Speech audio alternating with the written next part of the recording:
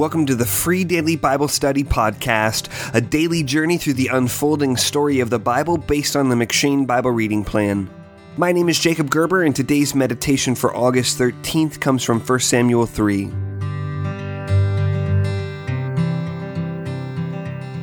Sometimes we imagine that the people living in the Old Testament were constantly surrounded by great signs and wonders.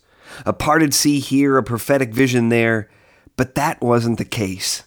Here in 1 Samuel 3 verse 1, we read specifically that the word of the Lord was rare in those days.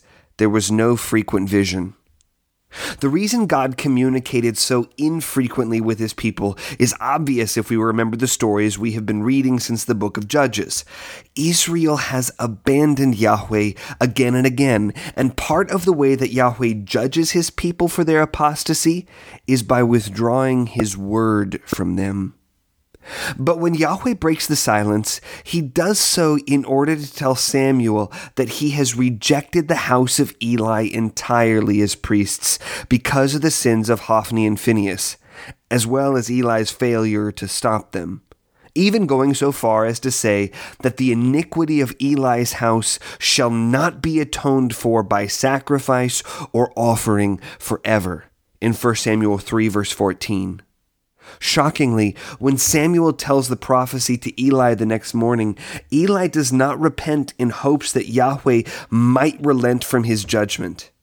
Instead, he simply acknowledges that it is the Lord. Let him do what seems good to him, in 1 Samuel 3 verse 18. While Eli does not dispute the charges against him, he also doesn't make any movement toward repentance. We ought to glean two important lessons from this story. First, this story should help us cherish our Bibles more. In those days, the people of God had to wait for infrequent visions to hear anything from Yahweh, but we have the privilege of holding the written word of God, through which he continues to speak by his Spirit, in our hands.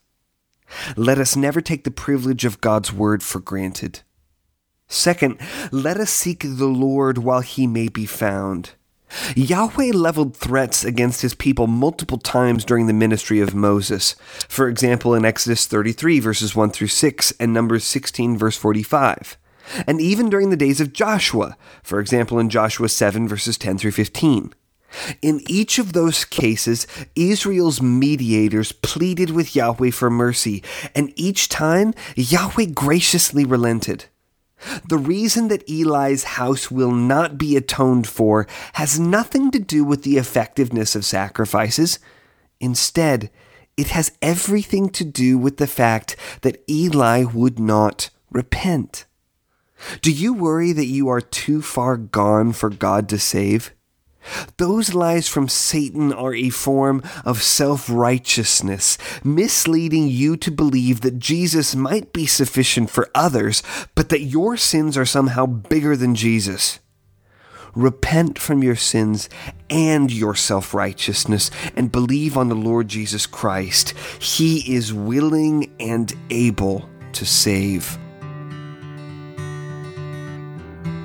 Thanks for listening to the Free Daily Bible Study Podcast. To receive Free Daily Bible Study by email and to get exclusive Bible study content, new book announcements, and special deals, sign up at freedailyiblestudy.com/subscribe.